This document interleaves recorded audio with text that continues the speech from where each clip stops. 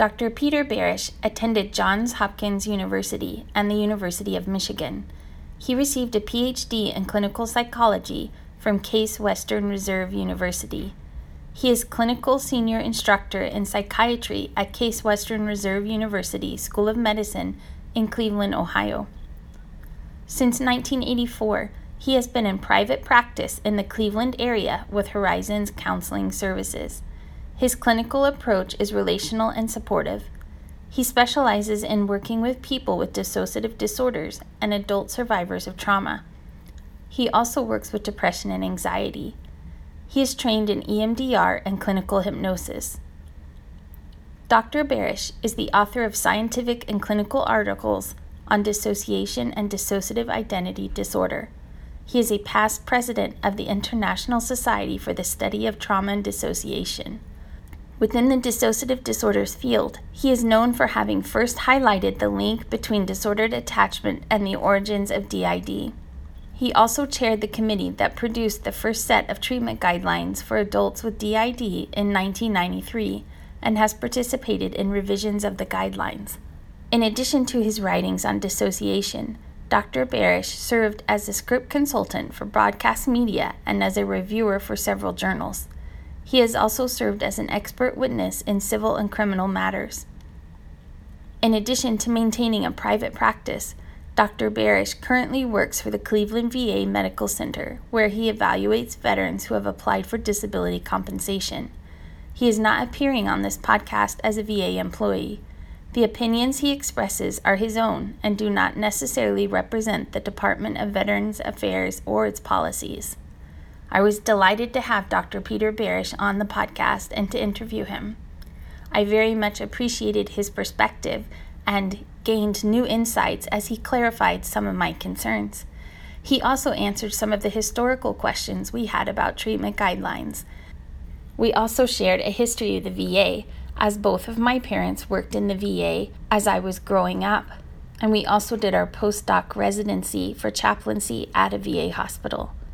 So while he is not at all representing the VA on this podcast, we shared that cultural history together, and it was something that connected us from the beginning. Welcome, Dr. Peter Barish. The VAs can be an awesome place to work. I did my pre-doctoral internship at the Pittsburgh VA, and I learned so much. I want to tell you a story about my experience there. The person who was chief of psychology at that time, his name is Arnold Friedman, and he has recently retired from his private practice in Pittsburgh. On my first day in the VA, he and I and another psychology intern went to see a veteran who had been admitted to the hospital because he had phantom limb pain. They couldn't figure out how to relieve it. He had lost his leg in a kamikaze attack on his ship during World War II. So that tells you how long ago this incident was. This was about 1980, wow, when they really hadn't even named PTSD yet, or were just about to put it in the DSM-3 at that time. So the man had phantom limb pain, which basically means he's experiencing pain in the limb that he lost. So the pain is really coming from the central nervous system. So Dr. Friedman is totally awesome at getting rapport with people quickly. So he had never met this man. There was no reason this man would have to trust him. But within a few minutes, they had a good working sense of an alliance between them. And I was watching, along with my fellow intern, Arnie, who used clinical hypnosis for many years, asked if he could help him to deal with his phantom limb pain with hypnosis, and the man said sure. So Arnie helped him get into a hypnotic trance and had him go back and basically relive what happened when he lost his leg. And at that point, the man was really there and re-experiencing what happened in his trauma. And the thing that came out that was new for him as he was reliving this experience was how much guilt he felt that he had survived and others had died. And in the most gentle way, Arnie suggested to him that, it might be okay to let go of that guilt for now if you really don't need it. And maybe you don't need to have your pain as a way to remember how guilty you felt. Wow. And then he said, and this has been a very difficult memory for you to have.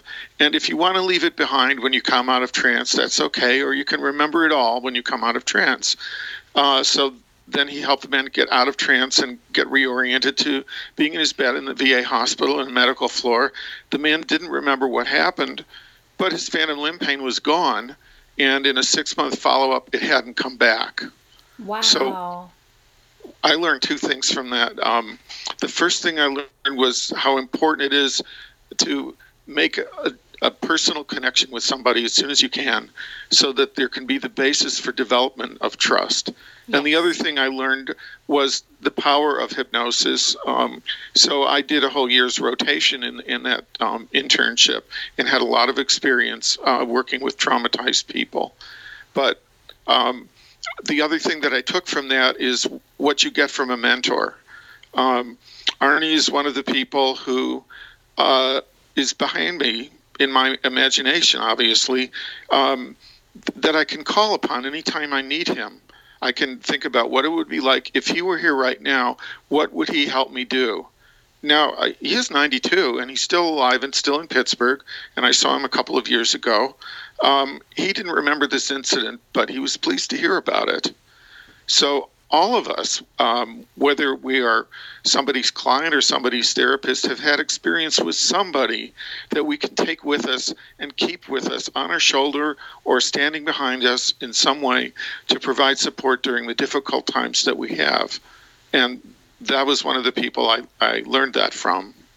That's really powerful. I thought so. Wow. So before there was EMDR, there was hypnosis, and a lot of people in those days, back in the 80s, used hypnosis to help trauma survivors process what had happened, abreact it or relive it in a therapy session as a way to process trauma.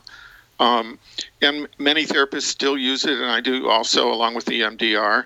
But it's one way to help people process what happened and to kind of move away from reliving it so much. What do they do in a hypnosis session? I mean, I know it's unique to each person, but just generally, What is that like?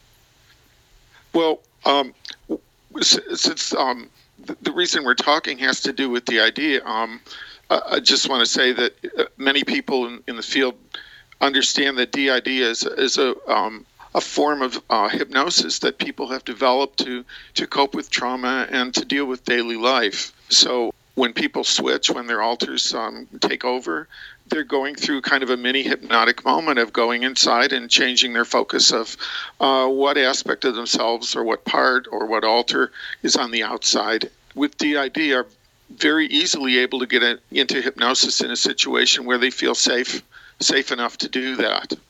So it's really useful as a way to try and make some communication with some of the parts that haven't presented themselves. It's also a way to help the parts learn to get better connected to each other. One of the first presidents of ISSTD, International Society for the Study of Trauma Dissociation, was a guy from Ohio, a psychiatrist named David Call. David unfortunately died before he took office in 1988, but David invented a technique called the conference room, which is imagining inside that there's a big table in a conference room, and that whatever parts of you, whatever alters are willing to be there can sit around the table and take a look at each other or talk to each other or listen to each other. It's a way to start to build some connections. Wow. So he developed it first, and then George Fraser, who's a Canadian psychiatrist, used essentially the same technique under a different name called the dissociative table technique. Both of them published about this. So hypnosis is the way to help someone do that, to begin to use their resources of imagination and building bridges within to make some connections and get some cooperation going, or at least some negotiation for common goals. That's amazing. Yeah, it's really useful. How is EMDR the same or different? Well, EMDR is much more structured than hypnosis. It's got standardized protocols that the therapist follows unless somebody gets stuck. One way that it's similar one way that it's different than hypnosis is the experience of EMDR is kind of like you're in two places at once.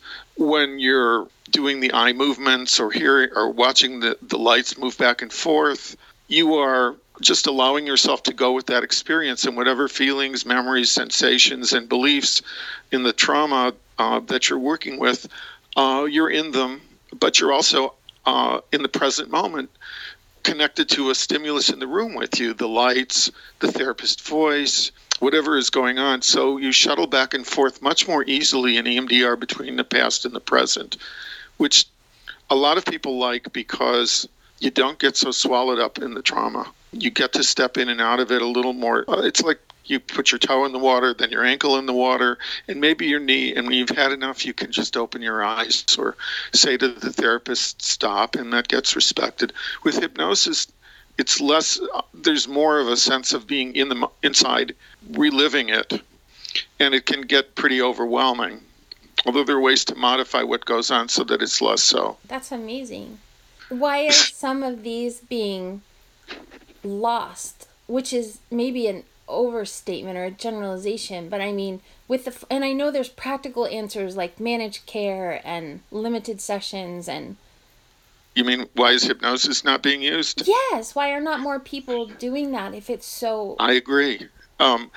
Richard Clough has been saying for years that knowing hypnosis is understanding it is an essential part of being able to work with people who have DID, and I couldn't agree more strongly. Where things started to go wrong with using hypnosis was really with the onset of the false memory syndrome people, because they started to claim that hypnosis was causing people to develop false memories based on suggestions that their therapists gave them while they were in trance. Which was false, and we've come so far. Like, I feel like just now we're sort of rising above that and moving past it, which is the impact of it was like 20 years. Sure. So... one of the reasons they got involved, the false memory people got involved as strongly as they did in fighting the treatment of dissociative disorders, was because there were some people who recalled abuse and then went to sue their parents or whoever the perpetrators were. And then when they get into court, it turned out that some of their memories had been retrieved during hypnosis. And one of the people who was on the scientific advisory board of the False Memory Syndrome Foundation at the time, Martin Orn, had really written a lot about why hypnotically retrieved memories shouldn't be admissible in court. And generally they aren't nowadays. So by having a scientific advisory board say that this was going on and that there was something called recovered memory therapy, it scared a lot of therapists who were afraid of being sued, and scared some who were being sued out of doing this work. A lot of really talented people dropped out of treating dissociation at that time, which is a real tragedy. And yeah, I do think things are coming back now. I feel like you've just answered a different question for me that I didn't even have words for. In that, what was it? Well, next week is the ISSTD conference. Yes. And so, I wish I could go, but I can't. Right, me either. I have to speak somewhere else already. But at the same time, so there's me and a few other advocates for DID survivors that got together at the Infinite Mind Conference in Florida.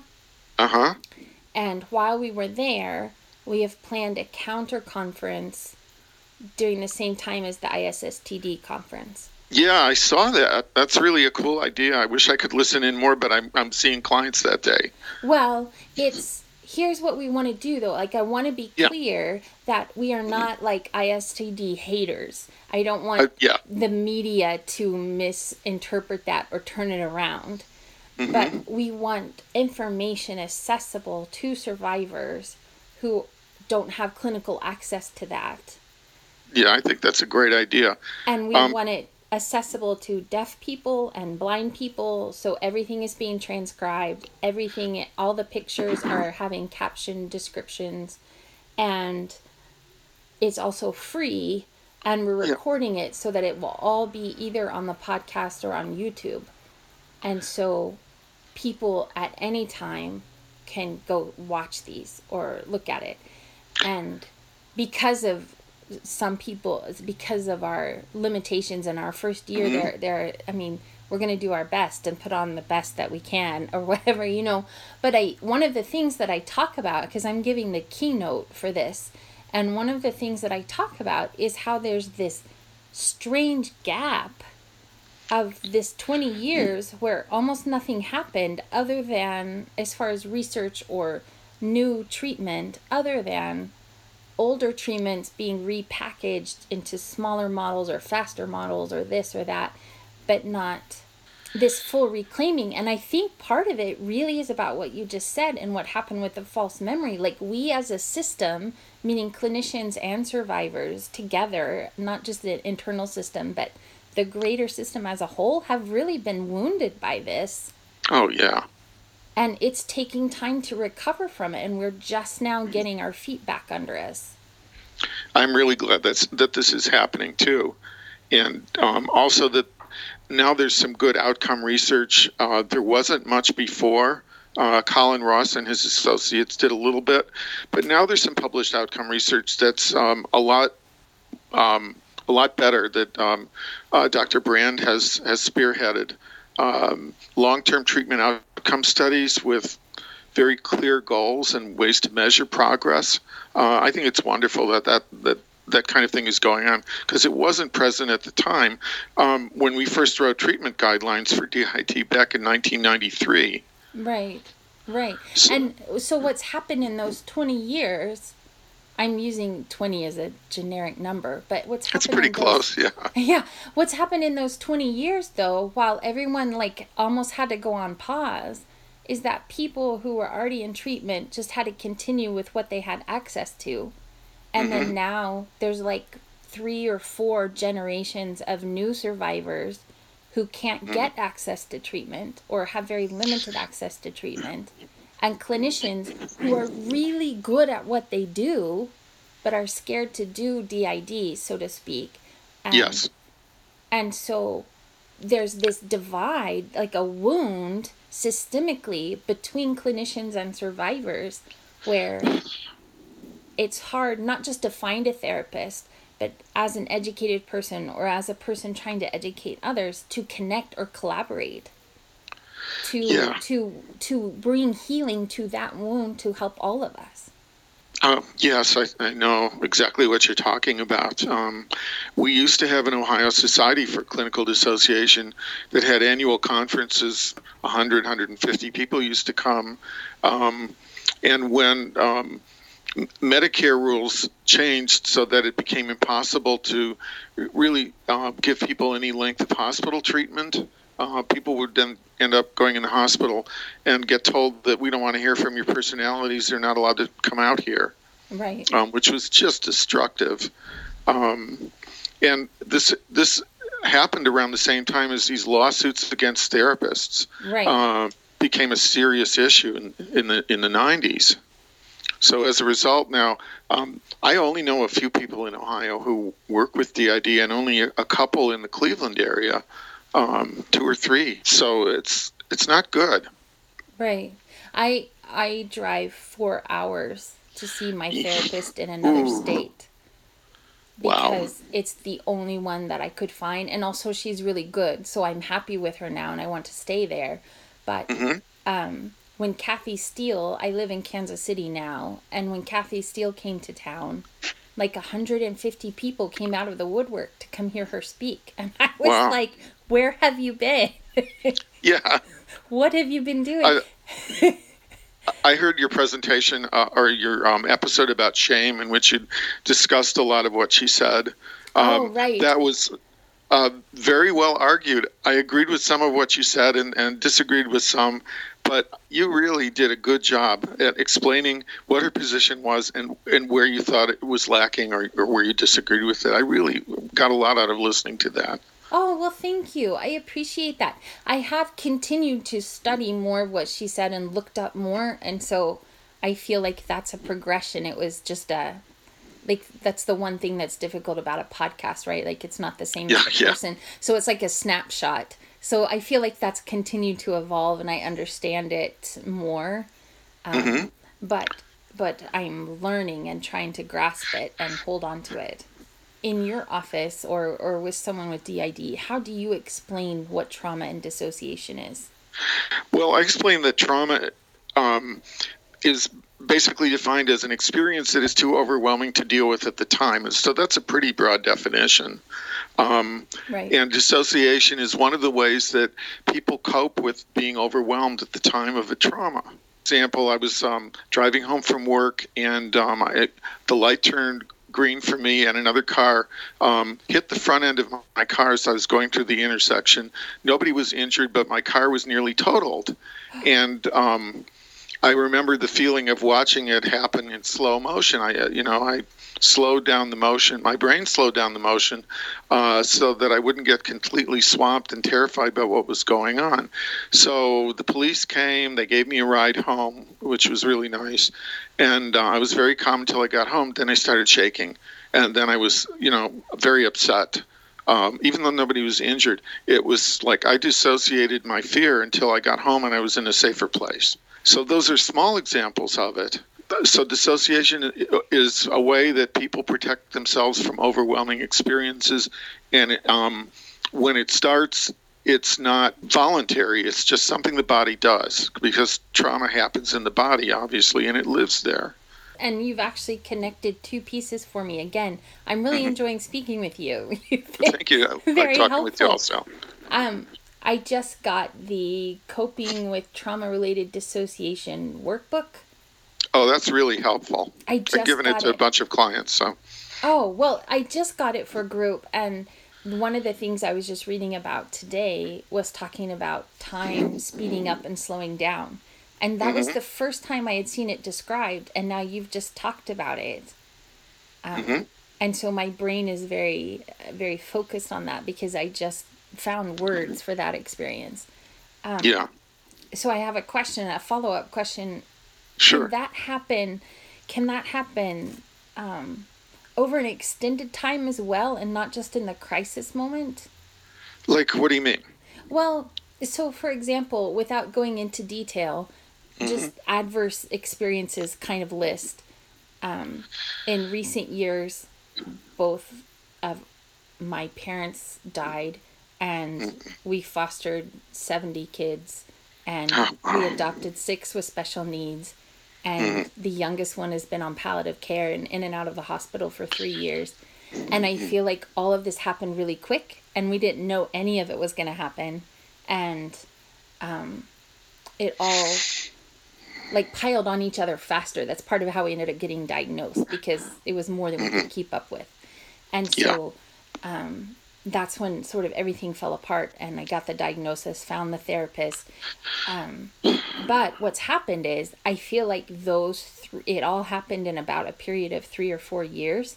And I feel like those 3 or 4 years were like 10 or 20 years.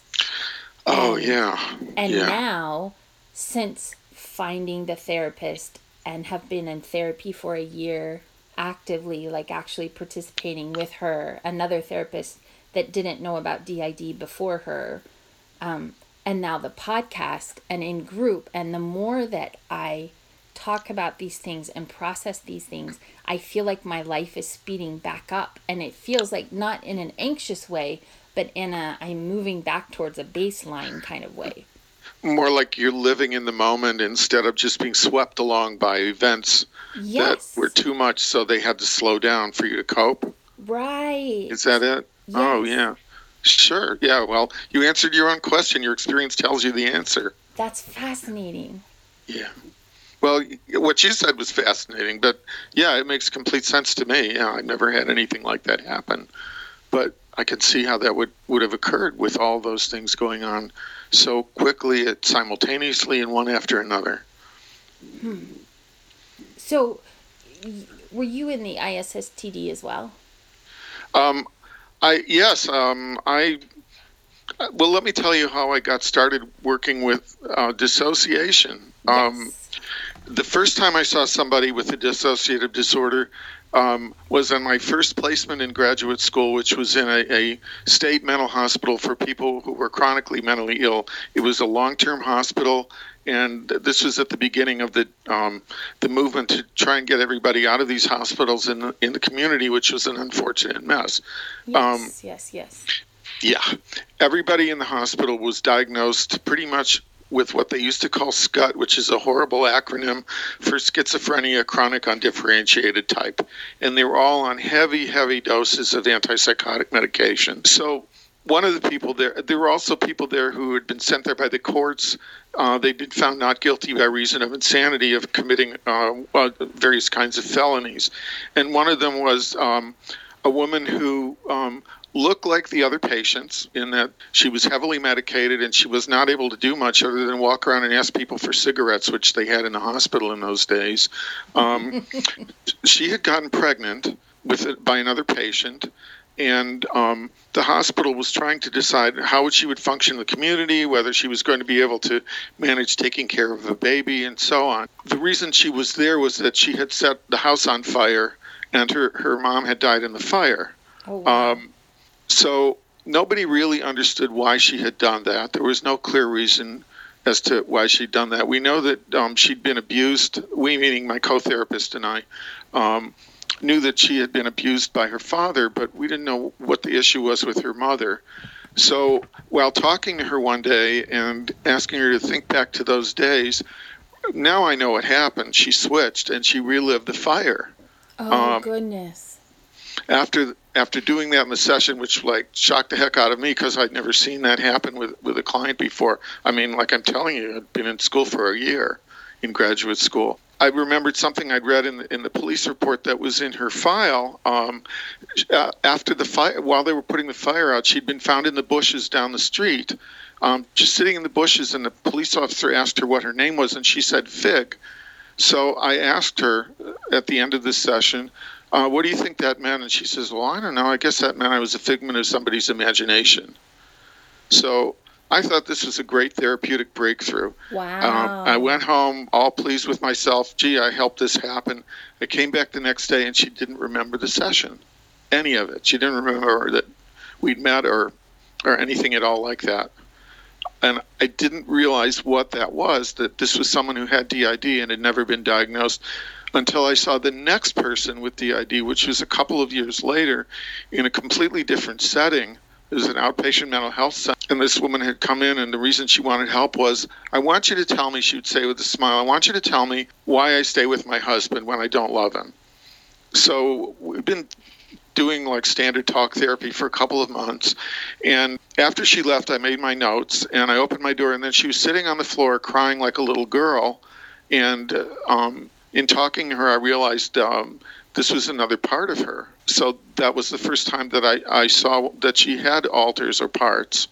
And I made some connections with other people in the area who had some experience working with MPD, as it was called back in those days, and started to get very interested in learning more, obviously, so I could figure out what was going on and try to help her. So around 1986, I started going to ISSTD conferences and presented a couple of papers there, and then got asked to chair the writing of the treatment guidelines that we first put out in 1993. So that's how I got into it. Oh, wow.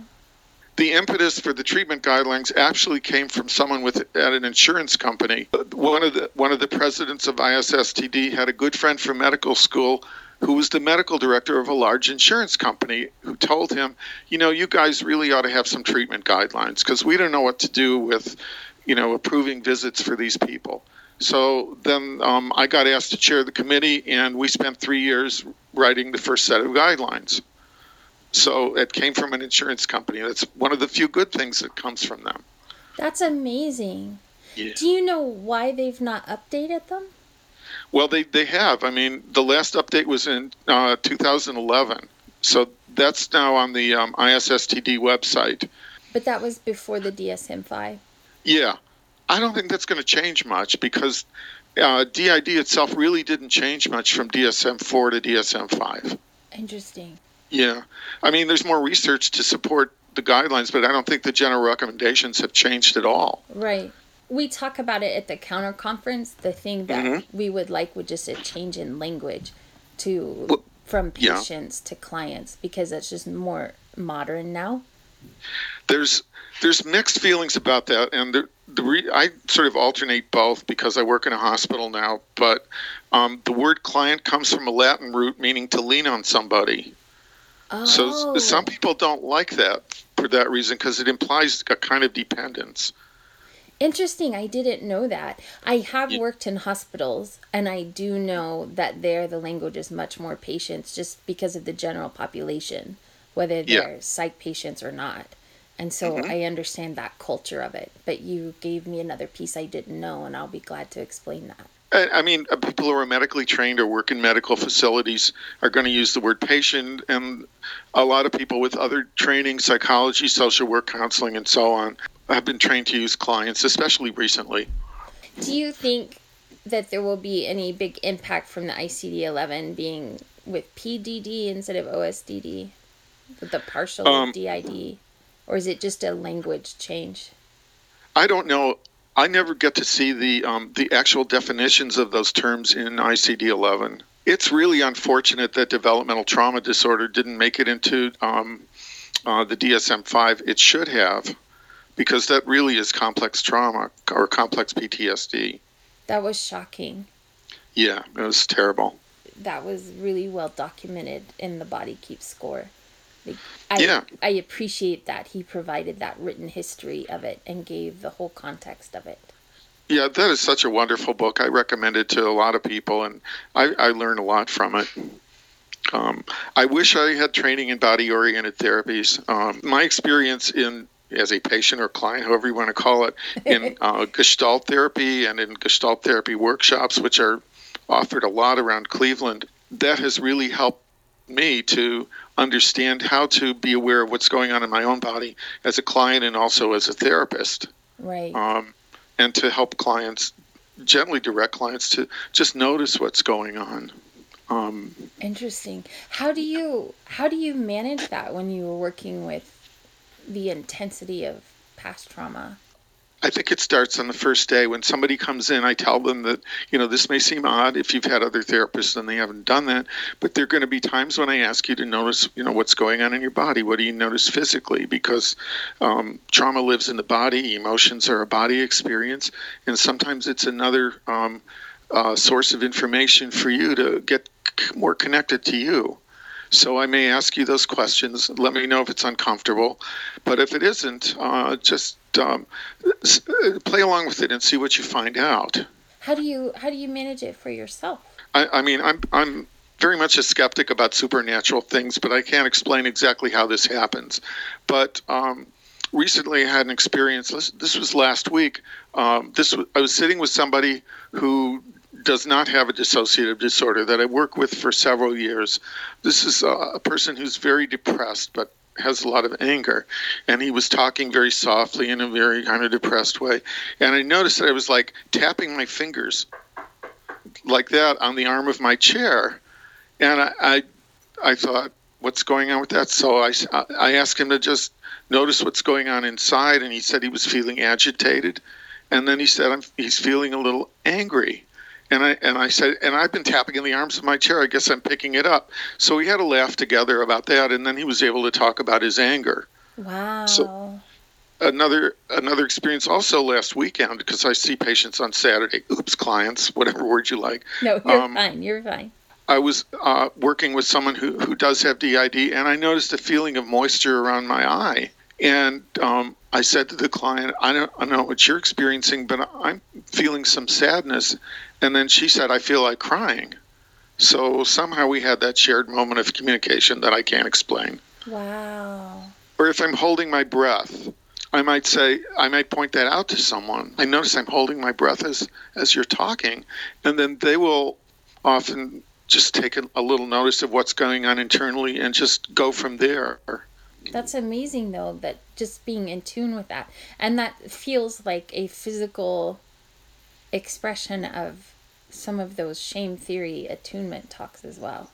Oh, I think so, yeah. Of course, the risk is if it's coming from something that the person has triggered in me, I have to be careful to own it. Right. So if I made a comment like that and they're going, no, I don't feel anything like that, then I'm not going to go, yeah, right, yeah, you're not being honest with yourself. I won't think that way. I'll say, okay, well, I'm not sure where this is coming from, and just sit with the experience. How do you handle having to listen to the hard stories that people tell? I know there was a time some years ago when I stopped doing private practice for a while and did full-time courtroom work. And then I missed it and realized that I had really gotten burned out because I wasn't taking care of myself. So I was really happy to get back into private practice and to have had some therapy of my own to get better connected with what was going on with me. But, it's not my trauma. I can feel a lot of feelings about what has happened to someone else, but it didn't happen to me. And I'm talking to someone who somehow got through that and has resources that I can't possibly understand at the moment, but we're going to figure it out together because that's a strength that they have that they don't usually credit themselves for.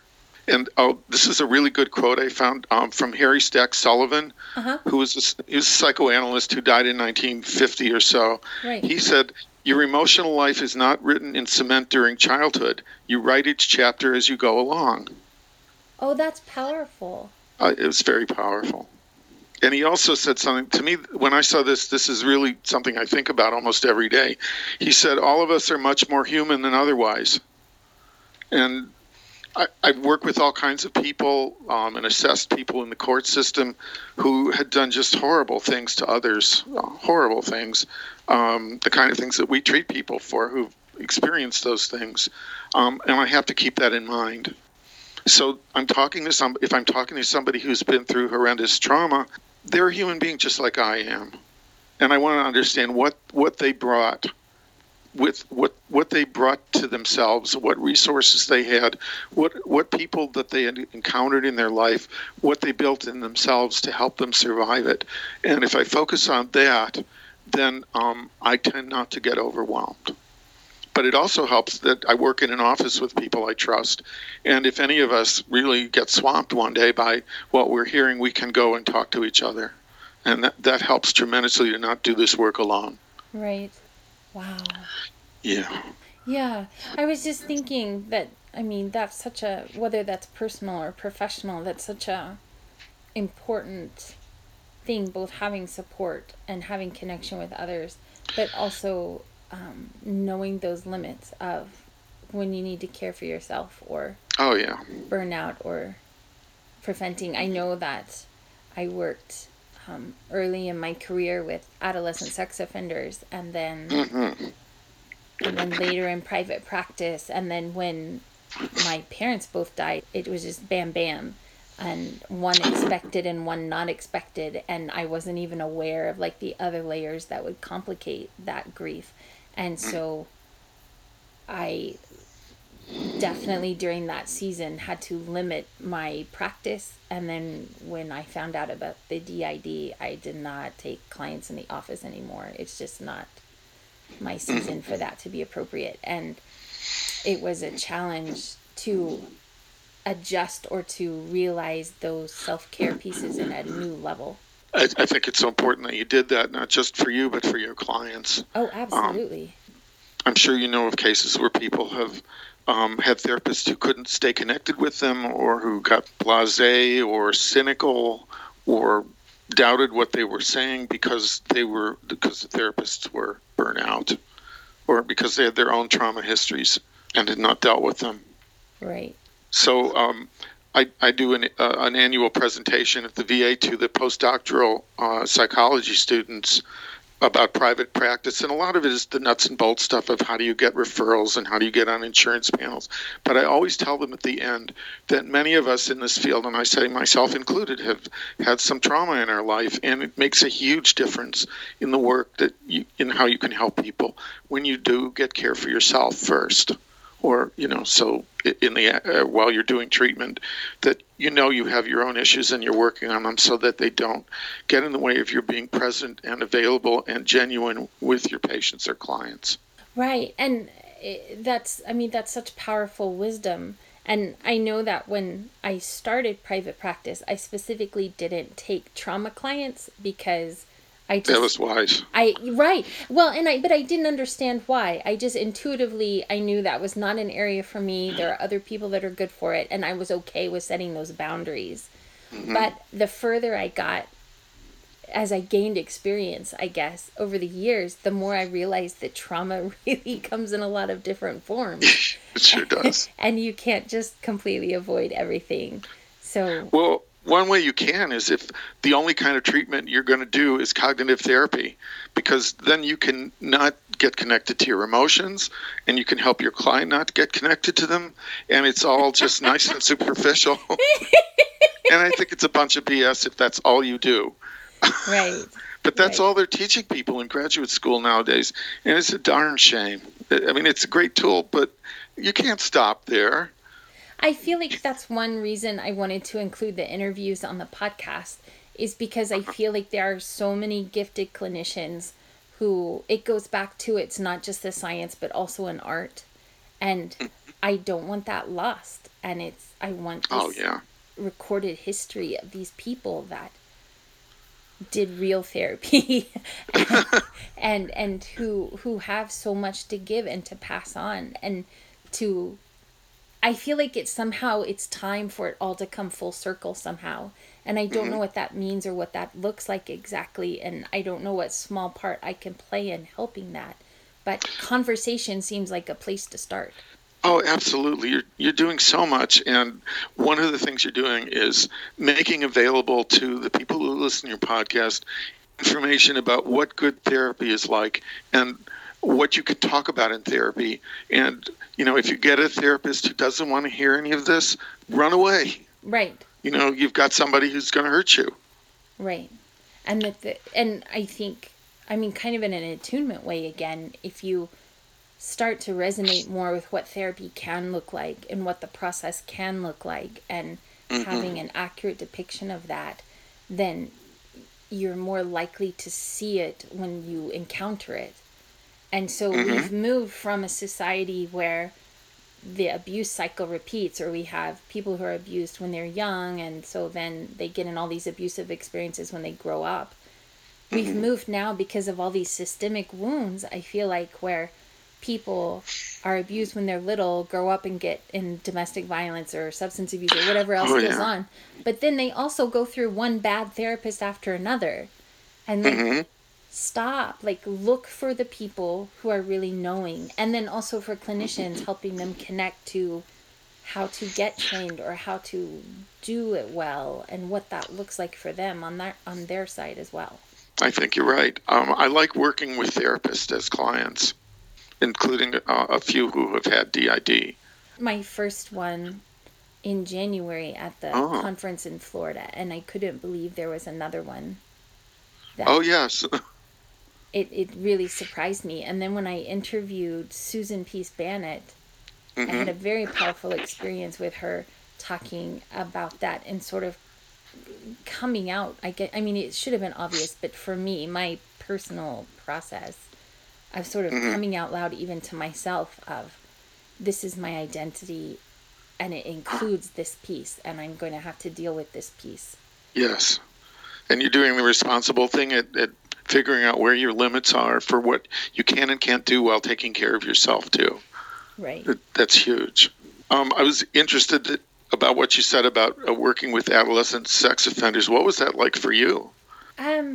Interesting on a lot of layers. It was, I got assigned there for my doctorate, as how I landed that job and how I got involved with that. And my experience with them was that every one of them that I worked with had also been traumatized. And there was a lot of what I now know and understand as triggers for myself. And so self-care was very hard for me during that season. Oh my goodness. But I didn't understand that. I didn't understand why at the time. And I resonated with them in a lot of ways that the other clinicians didn't. And so I didn't have a problem with running groups or walking into really escalated situations. It was not an issue of I had bad boundaries with them. I don't mean like I was hanging out with them, but I think there was somehow a stigma and a fear that some of the other clinicians on the unit had that they tried to pretend they didn't have, that I was just in tune with and okay with and talked about out loud. And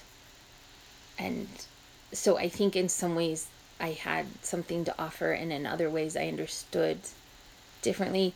But at the same time, there were the scariest thing was always having to do the court reports and talk about recidivism and are they really okay to go home or not, or feeling a responsibility for that. That was hard. Oh yeah, I can't imagine. I used to say that I don't work with perpetrators. And I know that when I said that, this is a long time ago, it was out of my anger at what people had done to my clients who I cared about.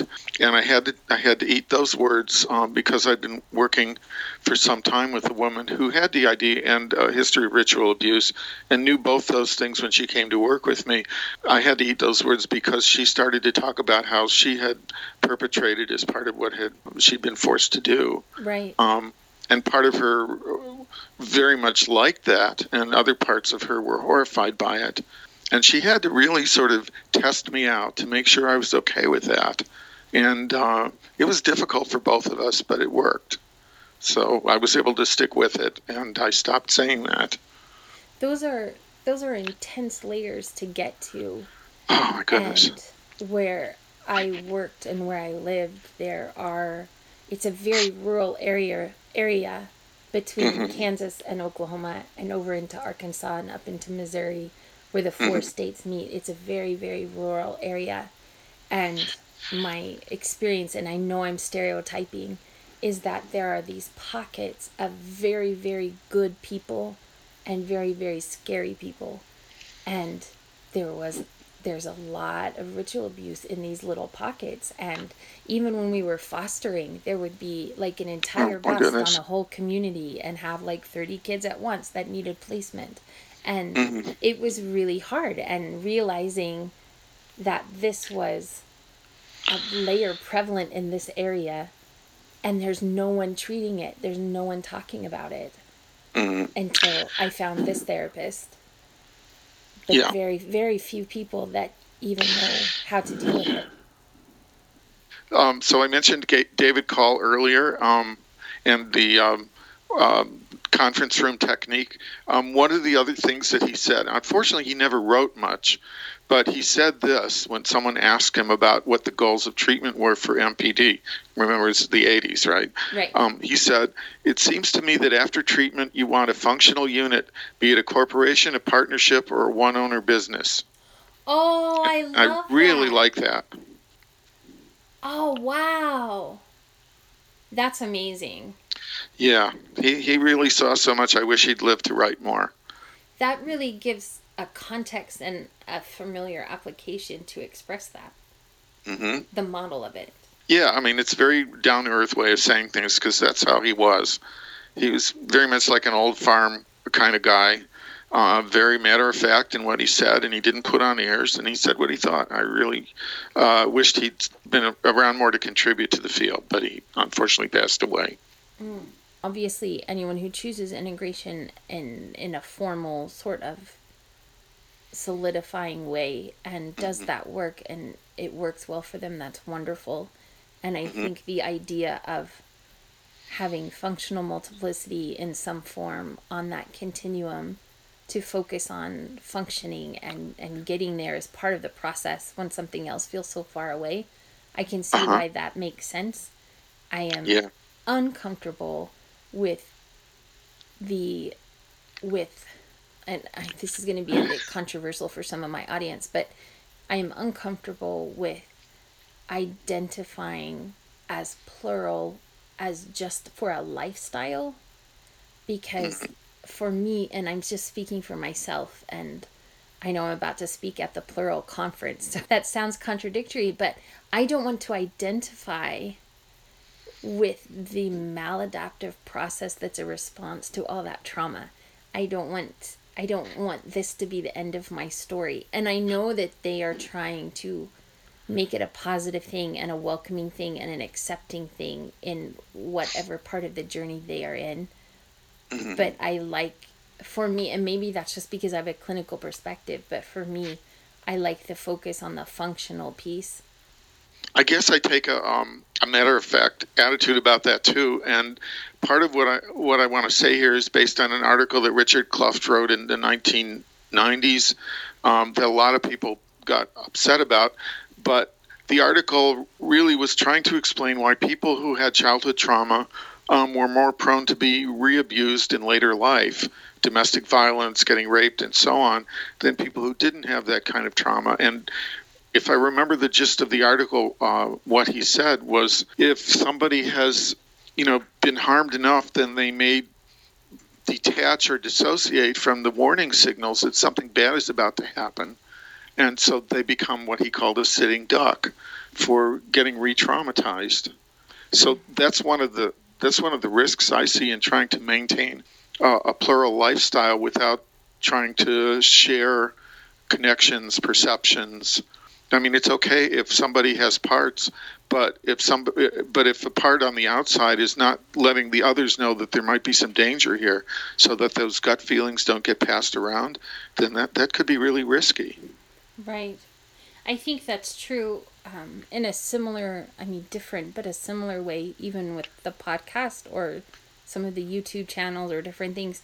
If we over-identify with that in and of itself, that becomes an expression of it and more of a maladaptive response as opposed to an expression for the process of it or a way to document the process of it. And so that's something we talk about with the husband a lot, of making sure that our focus is that the podcast is an expression and not an identity, and that we're documenting the process, not becoming something that then is ongoing. That's good. I think that's important. And so many people with abuse histories end up in abuse, getting re-traumatized in their later relationships. And they're unable to pull their resources together because dissociation helped them survive it. So they continue to do it and end up feeling more trapped than they may actually be. And it's just tragic. It's really hard to help somebody to start to make connections inside when their life is dangerous today. Wow. I appreciate your time today. I would love to talk to you again sometime. Anytime. I like talking to you as well. I really learned a lot, and you have a lot of context that really answered some of my questions. I'm even going to have to rewrite some of my keynote there to explain that, because that's really helpful. I appreciate it. Your conference is on the 29th, right? The 30th, at the end of the month. That's a time question. It posts on Saturday morning, I think. But I'm doing one on, I'm doing the keynote, and I'm doing a very, very simplified version on polyvagal, and both of mine will be on the podcast. That's great. I intend to listen to it and some of the other presentations as well. I learned from my clients. I don't have this inner experience of separateness, except in those very small ways that I mentioned. So I'm not the expert, but my clients are. Well, I appreciate your receptiveness to me, even as a person. Why not? I do. My own shame issues, yes, but also that cultural wound has caused some separations. And so those of you that have been gracious enough to speak with me on the podcast, I think it's really, really, I get emails and emails and emails about it, but it's really bringing a lot of healing to the community as a whole and to individuals, and I'm grateful. Well, thank you for the opportunity to talk and to talk to you. And I really appreciate what you're doing with your podcast, and I'm looking forward to learning more from you. Thank you.